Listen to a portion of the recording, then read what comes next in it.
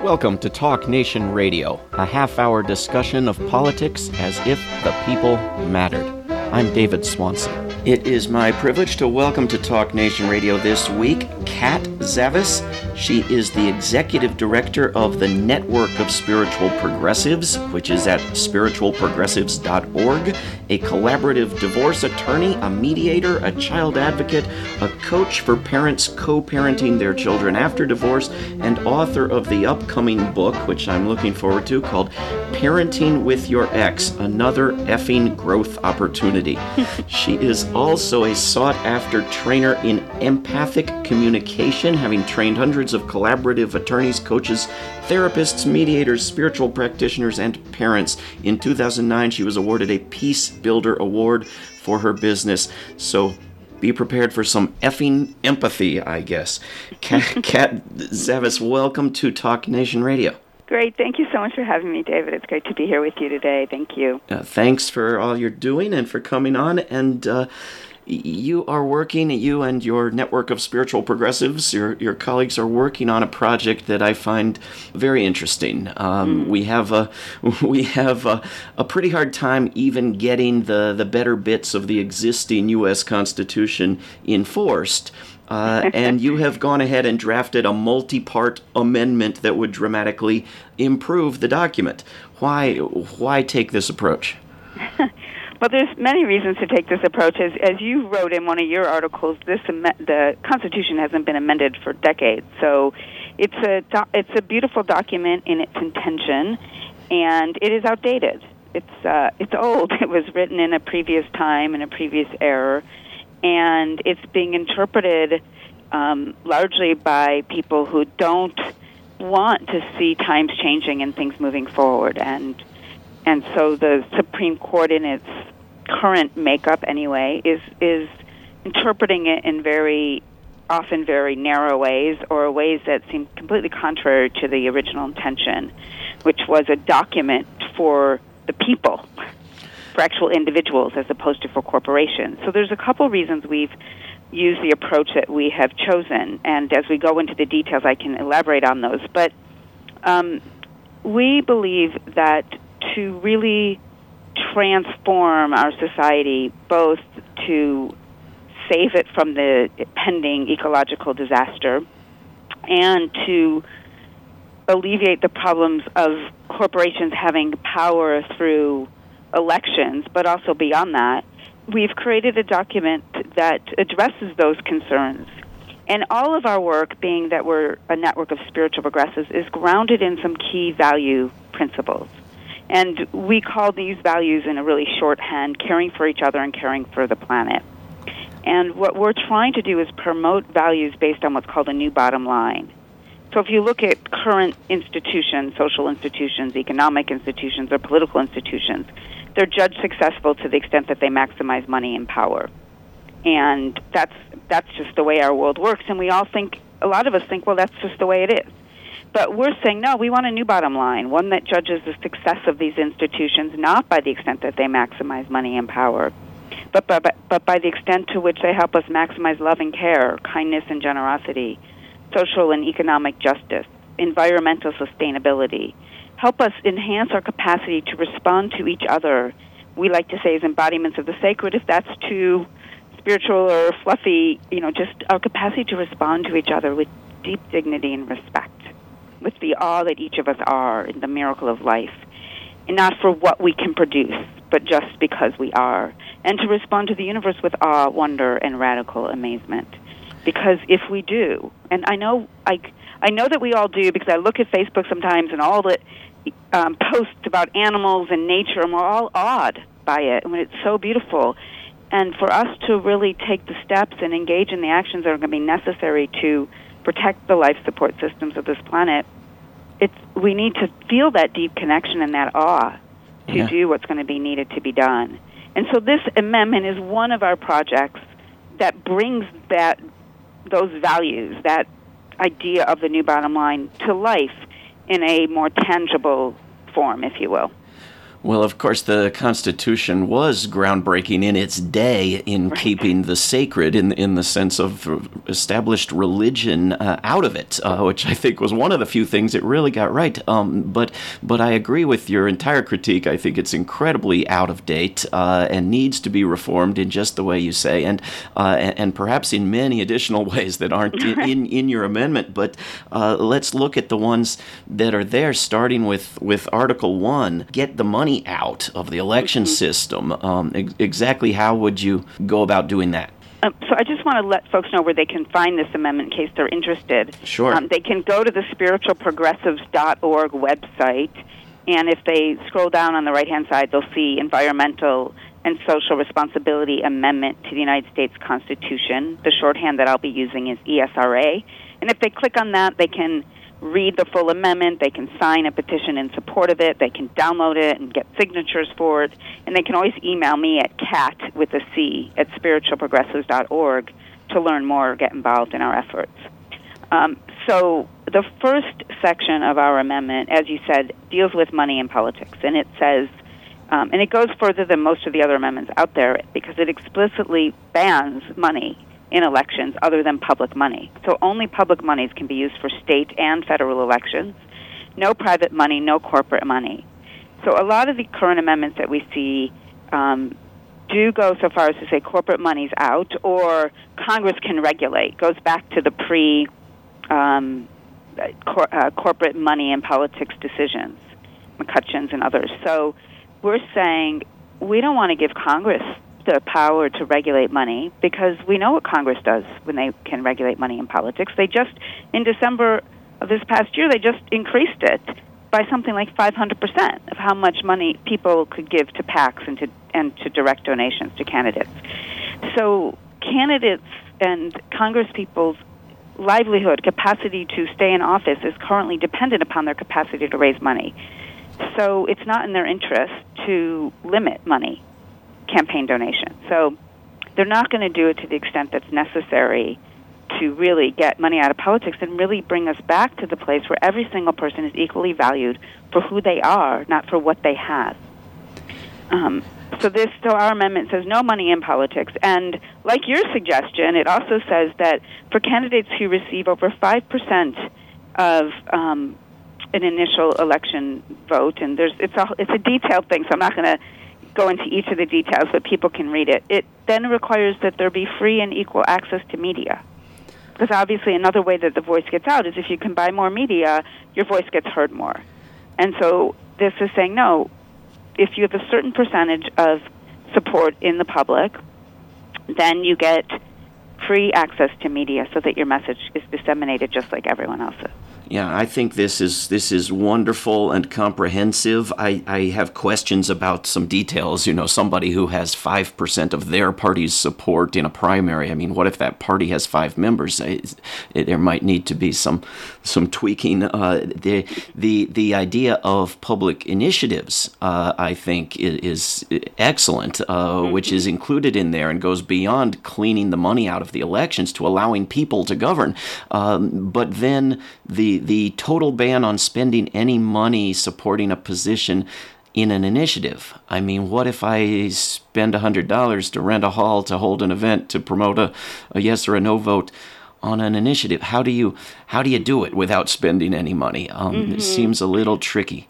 Right. That's a really good point. And I think our idea of putting this out there is not necessarily that every single component of it is right. Our bigger issue is raising it as a consciousness-raising tool, similar to how the ERA was used by the women's rights movement. Not that we wouldn't have wanted to pass, don't get me wrong. Of course. But the power of the ERA was that it brought these conversations into people's homes, into the streets, into community meetings, into discussions, and it started giving people the power to have conversations about what does it mean to have a patriarchal society? What does it mean for women to not have equal rights? What do we want in a society, and how do we want our society to be organized and structured in a way that gives equal value to both men and women? And so the idea of our amendment is to begin a much broader discussion and to put out there a vision of what we would really want as opposed to going for what we think is realistic. Yeah, and this is, I mean, you have rights are for natural persons. Money isn't speech. Public funding at the federal and at the state level. I mean, this is what's needed. But as you say, the current Congress has no capacity to transform itself into that future Congress. So you're talking about going around the Congress, that is, amending the Constitution through the states, or through a constitutional convention, circumventing Congress. How? I mean, I want to look at the rest of the proposals as well. But are you thinking in terms of going around Congress? Yeah, I mean, what we're trying to do is get folks around the country to get engaged in bringing this to their local city councils, to their county councils, to their social change organizations, to their religious and spiritual communities, to their businesses and other places, and saying, yes, we support and endorse this, to build a public campaign and knowledge about it, so that more and more people are aware of it and are thinking about it as one of the real options for how we could transform money in politics, and how we could transform, because as we'll get to in a minute or two, the power of corporations. Yeah. Well, there've been a lot of resolutions asking Congress to support an amendment to undo Citizens United, for example, which goes some part way toward where you are, and yet almost none of those that have been passed by state legislatures have said, or we'll do it. We support it as a state. You know, they're just putting all their eggs in that one basket of hoping that Congress will want to undo itself. And so I think in terms of enlightening people about the fact that there is more than one way you can amend the Constitution, and that states and the public have the power to go around Congress, could be useful, because there's been just millions dumped into this effort to get Congress to undo what feeds Congress. Absolutely, and I mean, and that's the process of, we have to get it out there and get people talking about it and thinking about how are we going to do this, and it's a long-term endeavor, and so if we're going to put the energy and time into this, we might as well put the energy and time into something that would actually have the effect that we want. Yeah. So the amendments that don't go this far, I mean, you even said this in your article that I read. We're then just going to be fighting with Congress to tweak it, and then, depending on who's in Congress, every 2-4 years it'll get changed, and the amount of money allowed and not allowed is going to go up and down, and we're not really going to have the solutions that we're looking for. So if we're going to spend the time and energy and resources to build a momentum and build a movement, we might as well spend that money and time and energy to do something that's actually going to be effective for what we're hoping to achieve. So just one more quick question on Article 1. I see our election system as broken beyond just the money, although that's the biggest thing, and there's an advantage to simplicity, I think, in amendment proposals. But I would want automatic registration of voters. I would do away with this registration activism nonsense. I would want the right to vote can't be taken away if you're convicted of a crime. I would want gerrymandering out. I would want paper ballots publicly counted at the polling place. None of this computer faith. I would want an election day holiday so people can go and vote. And I might consider, some language about open debates and the number of debates and how they work and so forth. Have you considered, any of those other problems with our elections? I love all those ideas, and I think they're all really wonderful ideas. And we haven't, as of yet, considered them. But to me, those are types of the conversations of, as this gets discussed more and more, and people are more willing to really put out the vision that you're talking about, which is the ideal of what we want. Yeah. Then why not go for what we want, right? I do have hope that if money was to get out of politics, that some of these other issues would be more easily achieved. For sure. Because part of what keeps those issues entrenched is that people are so embedded in money. So I think that if we get money out of politics, some of these other changes that we're desiring will more easily occur. I think that's right. And speaking of money, your Article 2 out of 3 in this draft amendment speaks of corporate responsibility and this idea of compelling large corporations to renew their charter, their license to exist every 5 years after facing a panel of ordinary citizens empowered to investigate their environmental and social responsibility and behavior. Is this a federal or a state level operation you're talking about? I mean, most corporations are state entities, and this is a federal amendment. How would this work? Well, so the idea is that corporations would have to prove a satisfactory history, as you said, of environmental and social responsibility to a panel of ordinary citizens. And we're not talking, let me just be clear to folks who are listening, we're not talking about the mom-pa businesses. We're talking about large corporations with gross annual receipts in excess of $50 million a year. And so for the corporations that get their corporate entity charter through the states, it would be run through the state process. There would be a jury process that would happen. It could be a federal in-panel jury, or it could be a state in-panel jury. But the amendment goes through great details about how a jury or how a panel would assess whether or not a corporation is in fact acting in ways that are socially and environmentally responsible. And what I love about this amendment is just imagine what that does to board meetings. Because right now we have a system whereby we believe that people in corporations aren't bad people. Most people are not sitting around saying, how can we destroy the environment? How can we exploit people? They're saying how we maximize our profits for our stockholders, because that's what we have to do. We're a publicly traded company, and that's what the law requires. Yeah. And so we're just empowering people in corporations who actually care about the environment and who care about treating employees well, and to do the right thing, so to speak, to actually have a business and a corporation that actually does take into consideration the environment and the way that their policies impact their employees and other people around the world. And so I just love the vision of people sitting in a boardroom and not saying, well, what's our profit loss statement and how much did we make for our stockholders, and said, wow, how are we doing on the environment this year? And if we're not doing well enough, we need to turn around, because in 4 more years, we're going to have to show them that we've taken these factors into consideration and that we're actually improving our environmental record and our social responsibility record. And it would really shift the discourse in corporate boardrooms.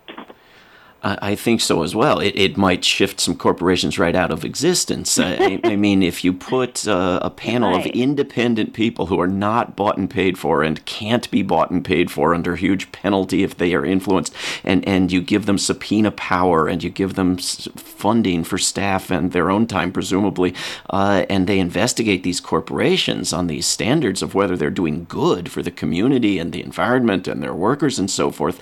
I mean, I have to assume at the very least, a certain minority of corporations, including perhaps corporations that deal solely in fossil fuels, that deal solely in an incredible evil, perhaps weapons companies that do nothing but manufacture the machinery of death, are going to cease to exist.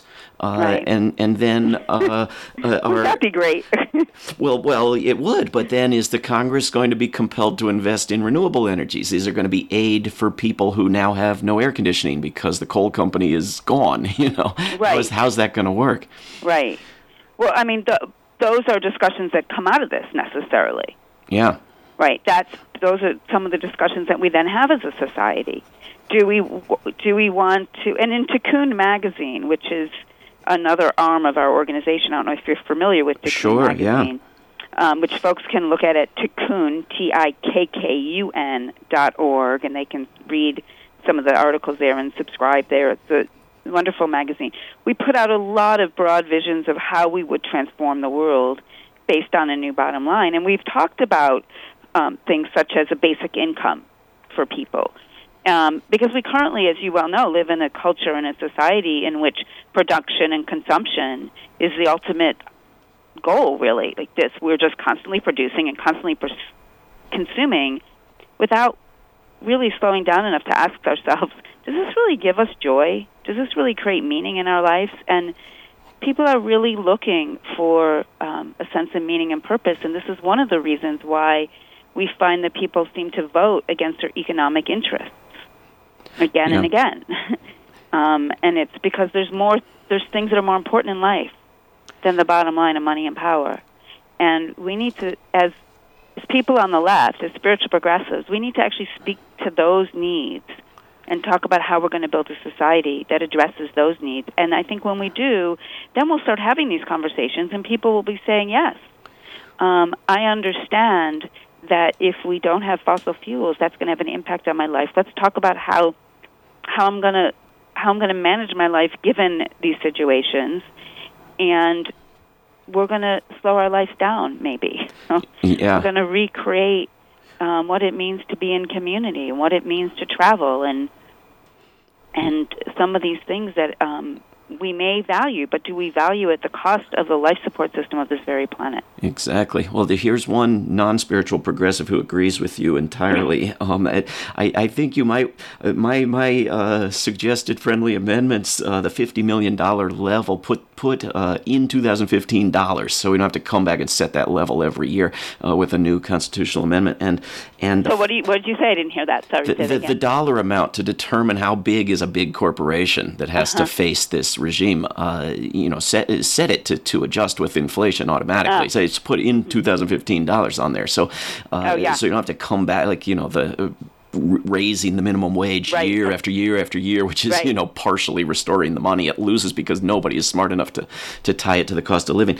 And the 5 years in prison for trying to influence this independent panels, I would add the two words up to 5 years in prison at the very least. As someone who wants to abolish all prisons, I'm not seeking to put mandatory minimums into the Constitution. But let's look at Article 3, because this is critical. This is something that was not dreamed of, I don't think, in the day in which the 90% of the U.S. Constitution was written, and that is environmental sustainability. What happens in Article 3? Well, Article 3 is called the positive requirement to enhance human, community, and environmental sustainability. And before I kind of specifically point out some of its points, the vision of it is that, again, it gets back to this idea of a new bottom line. Like, we want to create a caring community where we care about each other and we care about the earth, and we put into that some actual positive requirements or efforts to create that. Because creating caring communities actually takes effort. It doesn't just happen, as we now see so easily. So it talks about the fact that Congress needs to develop legislation and pass legislation that would enhance the environmental sustainability of human communities and the earth, and that it would report to the American people every year about progress that's been made in the previous year to ameliorate any conditions that would have an adverse effect on the environmental welfare. And it would also talk about, it has specifics in the amendment. The amendment is very detailed, objectives of what the legislation would look at, alleviating global warming, reducing pollution, restoring the ecological balance of the oceans, and things like that. And it would require enforcement of policies and legislation to ensure that we're taking care of the planet. Yeah. The next section of it talks about how can we create a citizenship that's environmentally and socially responsible. And so it puts into place positive requirements around education.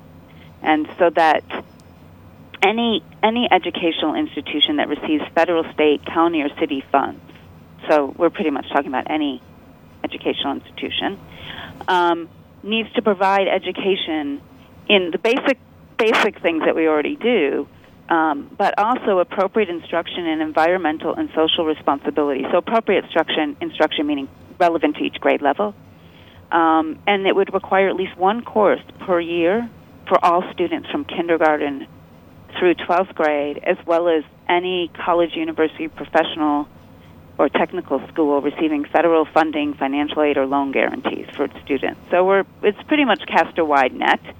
And what this has to do with is helping people have the skills and capacities to develop a caring society that manifests. Now, these are the values that I mentioned in the new bottom line, right? Yeah. Manifesting love, generosity, empathy, kindness, caring for each other, and caring for the earth. And information and training and how to be an informed citizen, and it lists specific ideas of how we could achieve that, including meditation, empathic communication, repentance, forgiveness, compassion, even nonviolent political action.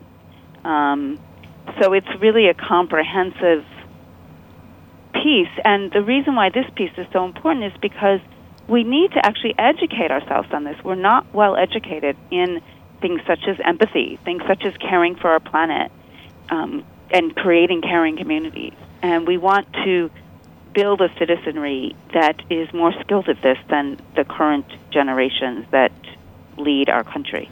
Well, I think the emphasis on education is absolutely wonderful. I think the government itself would not live up to the standards that corporations are held to in Article 2 right now when it's funding fossil fuels and nuclear and wars and so forth. So this kind of transformation is badly needed.